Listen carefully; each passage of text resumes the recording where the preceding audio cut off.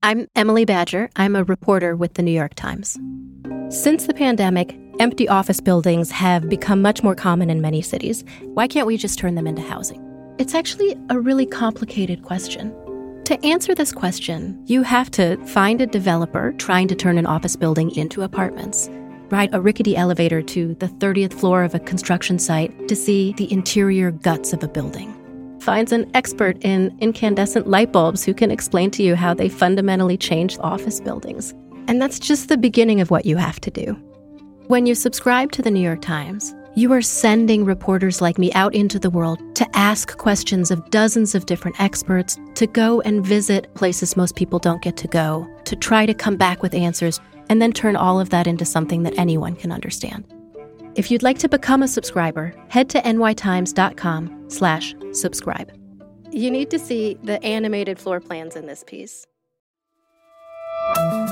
From the New York Times, I'm Michael Barbaro.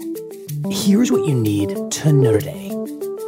On Tuesday, a jury found the 3 white men who had already been found guilty of murdering Ahmaud Arbery, guilty of a federal hate crime. In doing so, the jury found that the men were motivated by racism when they chased the 25-year-old black man through their neighborhood and shot him to death. Prosecutors at the Department of Justice had initially resisted holding a hate crimes trial, instead accepting a plea deal from the 3 men. But Arbery's family persuaded a federal judge to reject that deal and pursue a trial. I now want to address the members of the DOJ. You guys accepted a plea deal with these 3 murderers who took my son's life. After the guilty verdict, Arbery's mother criticized the federal prosecutors. What the DOJ did today, they was made to do today. Come on. It wasn't because what they wanted to do. They were made to do their job today. That's it for today. I'm Michael Barbaro. See you tomorrow.